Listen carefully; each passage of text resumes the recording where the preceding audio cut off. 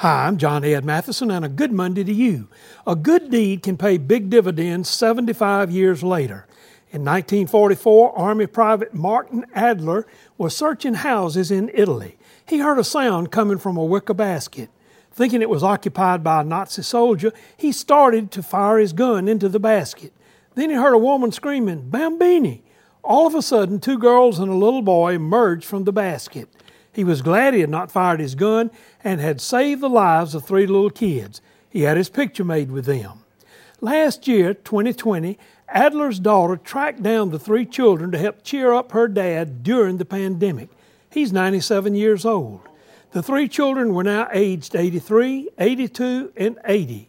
They were reunited last year to make the day for a 97-year-old man. What are you doing today that might produce great results in the future?